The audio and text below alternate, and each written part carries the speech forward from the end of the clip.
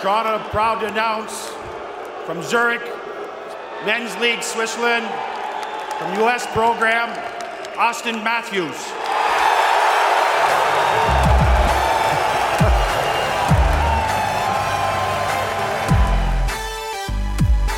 Horton as strong as a bull, as everybody knows. Matt Sundin wins the game with 500 in this terrific career. Boyle back in the goal shot, scores! Scores! Are you kidding me? Kapanen slaps it home. What a brilliant pass from Brian Boyle, and the Leafs win it in overtime. This guy's such an idiot here. Okay, hey team. Thanks for meeting me again here.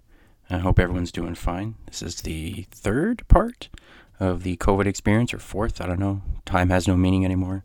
I don't really see the world. It's just a basement and some groceries every now and then.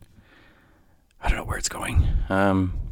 So anyway, I'm going to talk about the little bit of news, some projections of what's going on, winners and losers and all that kind of stuff, regular things. It's still relatively quiet everywhere, which is sort of a good thing, sort of not, other than some bad news. And yeah, just get going.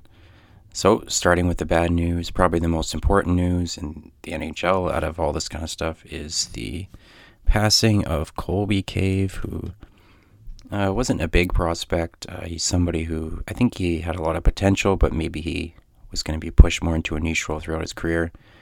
But regardless, it's really sad. Someone like that's passed away so young.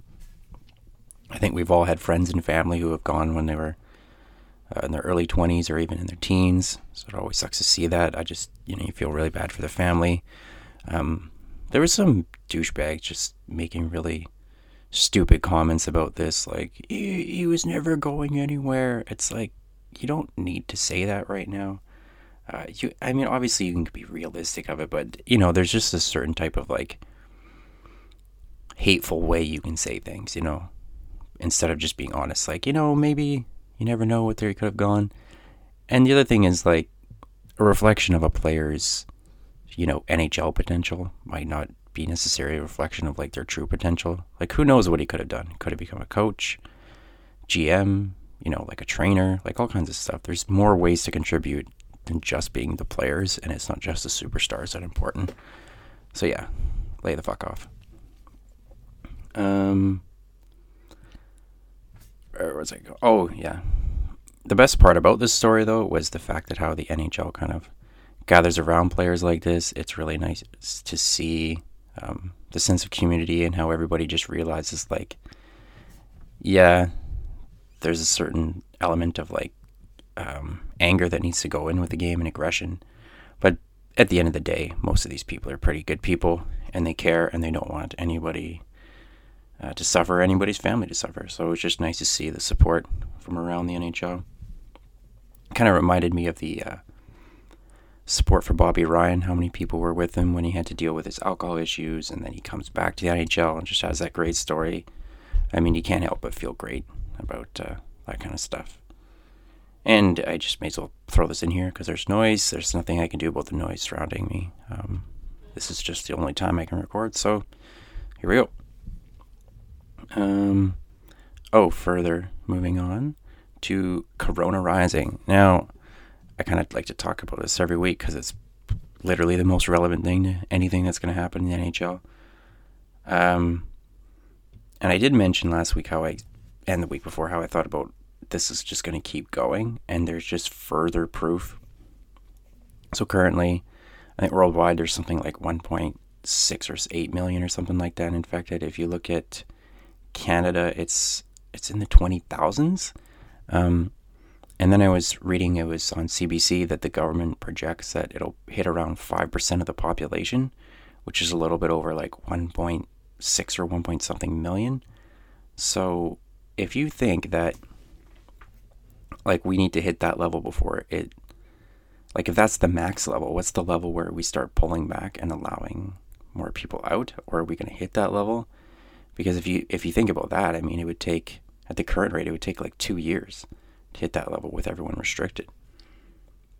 So you would need to have like a vaccine in place beforehand or something. So that's a little alarming that they think that with the current restrictions, that's the number we're going to hit, because it's going to take a long time to hit that. I mean, maybe the rate of increase will just spike soon and then it'll go back down. But still, what are we talking, 6 more months? And some people like to point out to the government recommendations from Canada and the US, where they say restrictions probably won't be lifted till June at the earliest, but most likely July. But which restrictions are they actually talking about? Are they talking about all of them, just saying, all right, back to normal life, whatever happens, happens, we're prepared now? Or are they talking about like, okay, we're going to allow restaurant workers to come back or something with like 50 people in the restaurant, like a minimal capacity? Is that what they're going to do? Because if they do something like that, that doesn't mean bullcrap for the NHL, and I really don't I just don't see a pathway that the NHL is going to be on any kind of priority to allow the games to happen. I mean, because one, it's mainly a sport. It's not like, I don't know, local, like getting out and pleasure, like just relaxing some restrictions to help a lot of the people who really need it. It would help a lot of the NHL players and the owners, but it's not going to help as many people lower down the line, like lifting restrictions at the restaurants. And even if, and the other thing is like, they need to cross borders a lot, like between Canada, US, states, provinces, all that kind of stuff. So there's a lot of traveling involved for all the players, the personnel, everything. It's a lot of people moving around. And if you think 30 teams in the NHL, or 31, and then however many in basketball and all the other sports, what are we talking? Over 100 teams easily? So we're talking over 100 teams with at least maybe anywhere from like 50 people per team. That's like another 5,000 people moving around across provinces and borders and all that kind of stuff. Is that really going to be in the first rounds of restriction removals? I extremely doubt it. I extremely doubt it. So even if you wanted to move it to just players playing in front of no fans, just to kind of get the TV revenue going, it still doesn't matter, because that in itself is a huge risk factor, that removing that restriction just does not make any sense. So I'd be really surprised if anybody decided that that was going to happen anytime soon. It just honestly looks like this is not changing until like Christmas. Which really sucks. I hate saying that, because there's things I want to do too, and I'm sure there's a lot of people who, especially those high risk, who really are afraid of going out, that it's even worse for them, because at least, you know, I can still get my groceries and go for walks and stuff, and as long as I'm maintaining my personal distance, like, even if I were to get infected, it's not as big a deal for me as it is for someone else. So I get that, but this is not getting better anytime soon. And so they had a little talk about in the NHL, maybe for their playoff format, they would, instead of playing extra games, they would have like a rollback similar to, I think it was the OHL. They rolled back the amount of games that counted towards playoff points to the lowest number. So for the NHL, it would be 68. So teams have played from anywhere between 68 to 72 games. Any team that played above 68, those games just don't count, which might seem unfair to some people, because, you know, if the team went on a winning streak or a losing streak or whatever, that would affect their standings a lot more. But you could also argue that, well, they got to actually play those games and earn the revenue wherever they were. So that's something a little different. And I think that and points percentage are the top two ideas, but they both result in roughly the same answer. So that was actually kind of a good thing. And I think at best, that's probably what's going to happen. Because, like, if you think this is, like, let's say September, they're officially letting the sports teams play, there's no time to have a season. It's just get the season over with, play like 2 games or something, league-wide, every team, so that they can at least get some of the revenue back, and then go right into the playoffs. That would be the best thing they could do. Just get into it as soon as possible and try and get back to a normal schedule, because the more they try and stretch it and just get like the same amount of everything, it's just going to get worse and worse and worse, and this is probably going to go on way longer than we think. So that sucks. Next thing, so currently there's a lot of NHL players posting how they are staying fit during this, and so I decided to look at just different resources all over the internet, see what I could find on what they were doing and the things they recommend staying in shape. And I used a little bit of my own background as a personal trainer just to kind of highlight some of the important points about staying fit at this time. So the number one thing I know is, I'm going to say also, a lot of this stuff just sounds intuitive. It sounds obvious, but if I polled people, 80% of people who were like, oh yeah, that's obvious and intuitive, probably aren't even doing any of this stuff. So anyway, the number one thing that I found regularly is that people emphasize you need to have a routine. Now, anyone who's ever been laid off before or just had a period where they didn't work a lot, when you don't have a routine, it seems like the days fly by extremely fast and you get almost nothing done. This is kind of because you wake up in a sense of like just chaos where there's no direction. Like, you don't have to go to work, you don't have to go to school, you just sort of have to feed yourself and do whatever. And what you end up doing is like wasting a lot of time. Like maybe you look at your phone too much, or you're sitting on the computer, or you just watch too many episodes of Netflix first thing in the morning before getting your day going. Maybe from personal experience. And so having a routine where you still wake up at an early time, like early enough, like 8ish, like, is that really a struggle? I know some people are going to think that is, but I normally get up at 5, so that's still late for me. But yeah, you have that same routine. You get up at 8, have your breakfast, maybe have a shower. Or, as actually even more important is, you get up, you work out, then you have your breakfast, have your shower, and then get into the days of other things you need to do, like, just if you don't have work, maybe just emailing friends, staying in touch with people, cleaning your house, maybe doing some extra cleaning, doing some vehicle maintenance, that kind of stuff. Do the things that are like chores that you have to do, and it'd be nice if you had a little something to do every day. So you have like this morning exercise period, eat, shower, be a clean person still, and then this period where it's like, okay, I'm going to get the shit done I need to get done, which could involve like cleaning and all that. And then the next important thing is consistency. So you do this regularly. Now, I think if you structured it as, your weekly workouts and your routine as something that you just do Monday through Friday, and then weekends is still like, you treat it like any other weekend, you just have fun, although you can't go outside because of scary life, scary virus. But yeah, you do that, and, you make sure you have priorities on point, and you don't procrastinate. Those things are ultra important. Again, I know they sound like common sense. They are common sense, but a lot of people do not do them. So make sure you sit down, you write a schedule of like what you need to do first thing in the morning. Probably workout would be the best thing to do first. Having a plan after that of like your eating and all that kind of stuff, and then getting into the work you need to do, and then having your relaxed time, which is probably lots at this point. That's all that stuff is really important. I can't emphasize enough the idea of having a plan enough, because anytime I've ever trained anybody, or even when I've tried to like, hit a fitness goal, lose weight for summer, get fit for hiking, that kind of stuff, if you don't write it down, it's really easy just to forget things and ignore them and be like, maybe not today. But if you write it down, it feels like it's more concrete. It feels like it's actually something you have to tackle, just like a daily list. That helps a lot. But all this stuff, and this is also major experience here and just from anecdotal evidence as well, from friends and other trainers and people who I've talked to, you can't emphasize enough how important it is to work hard when you're actually working out.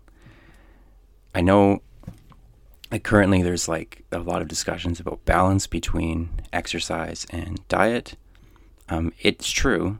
You need to have a balanced diet. You need to like watch your macros to be able to lose weight or stay in shape. But if you don't work hard, it's not going to matter. You can watch your macros all you want. If you're not actually working hard, it's going to be really hard for you to make any meaningful changes.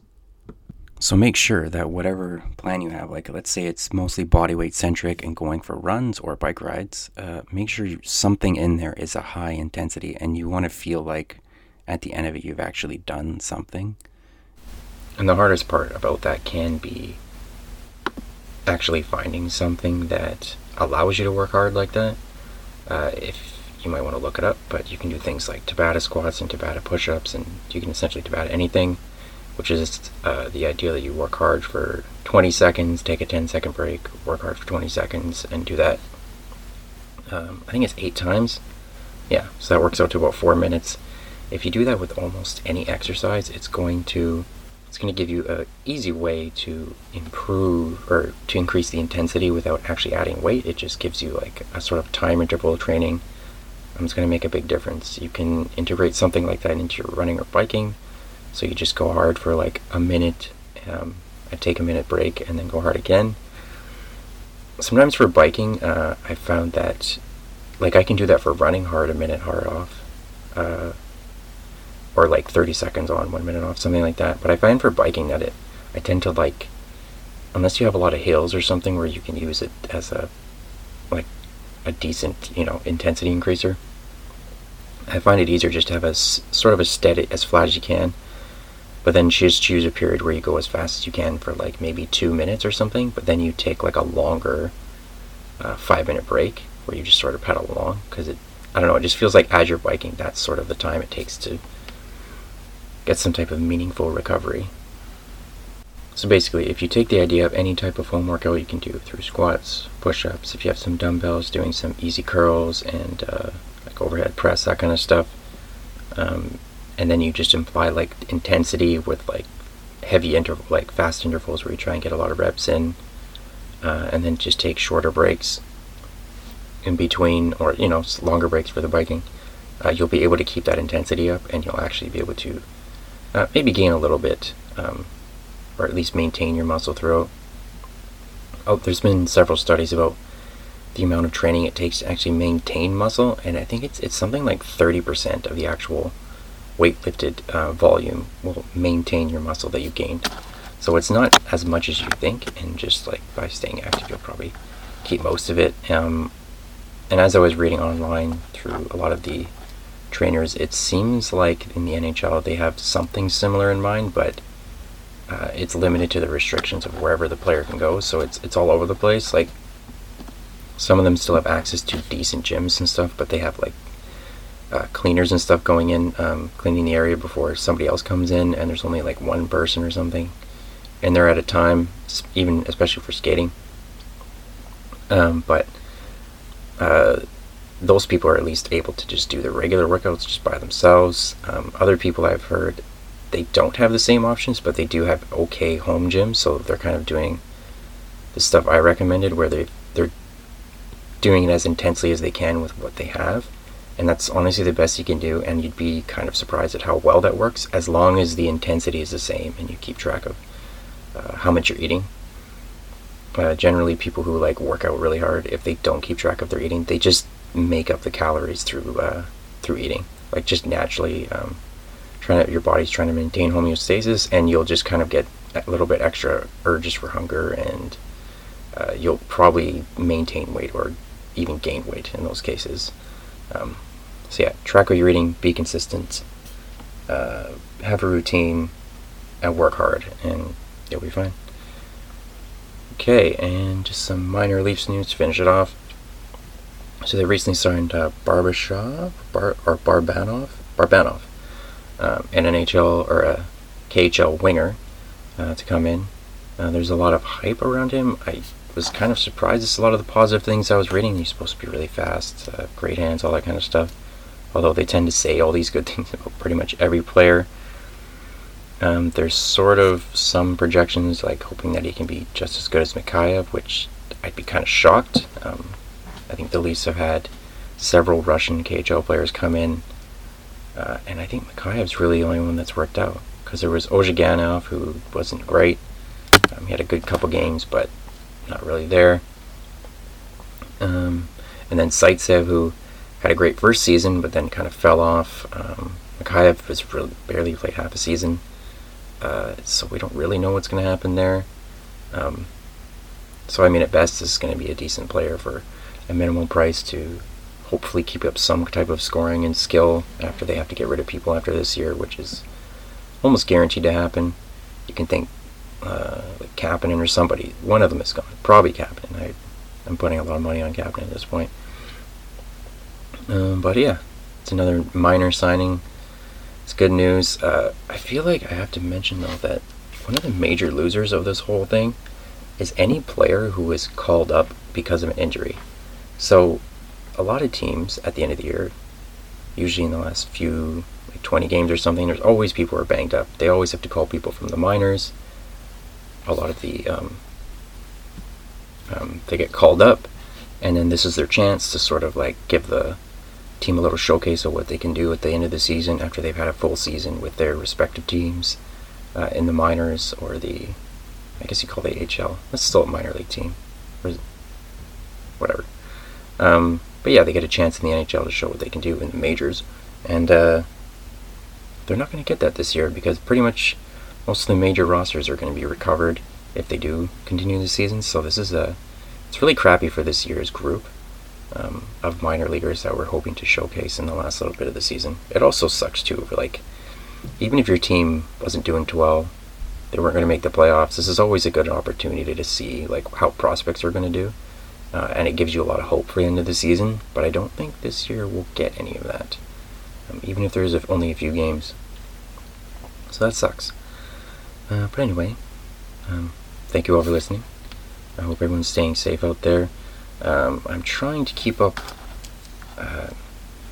breaking things up and having different things to talk about, but at this point there is a lot of nothing going on all over, and I really don't want to talk about the same things as a lot of major networks and all that kind of stuff.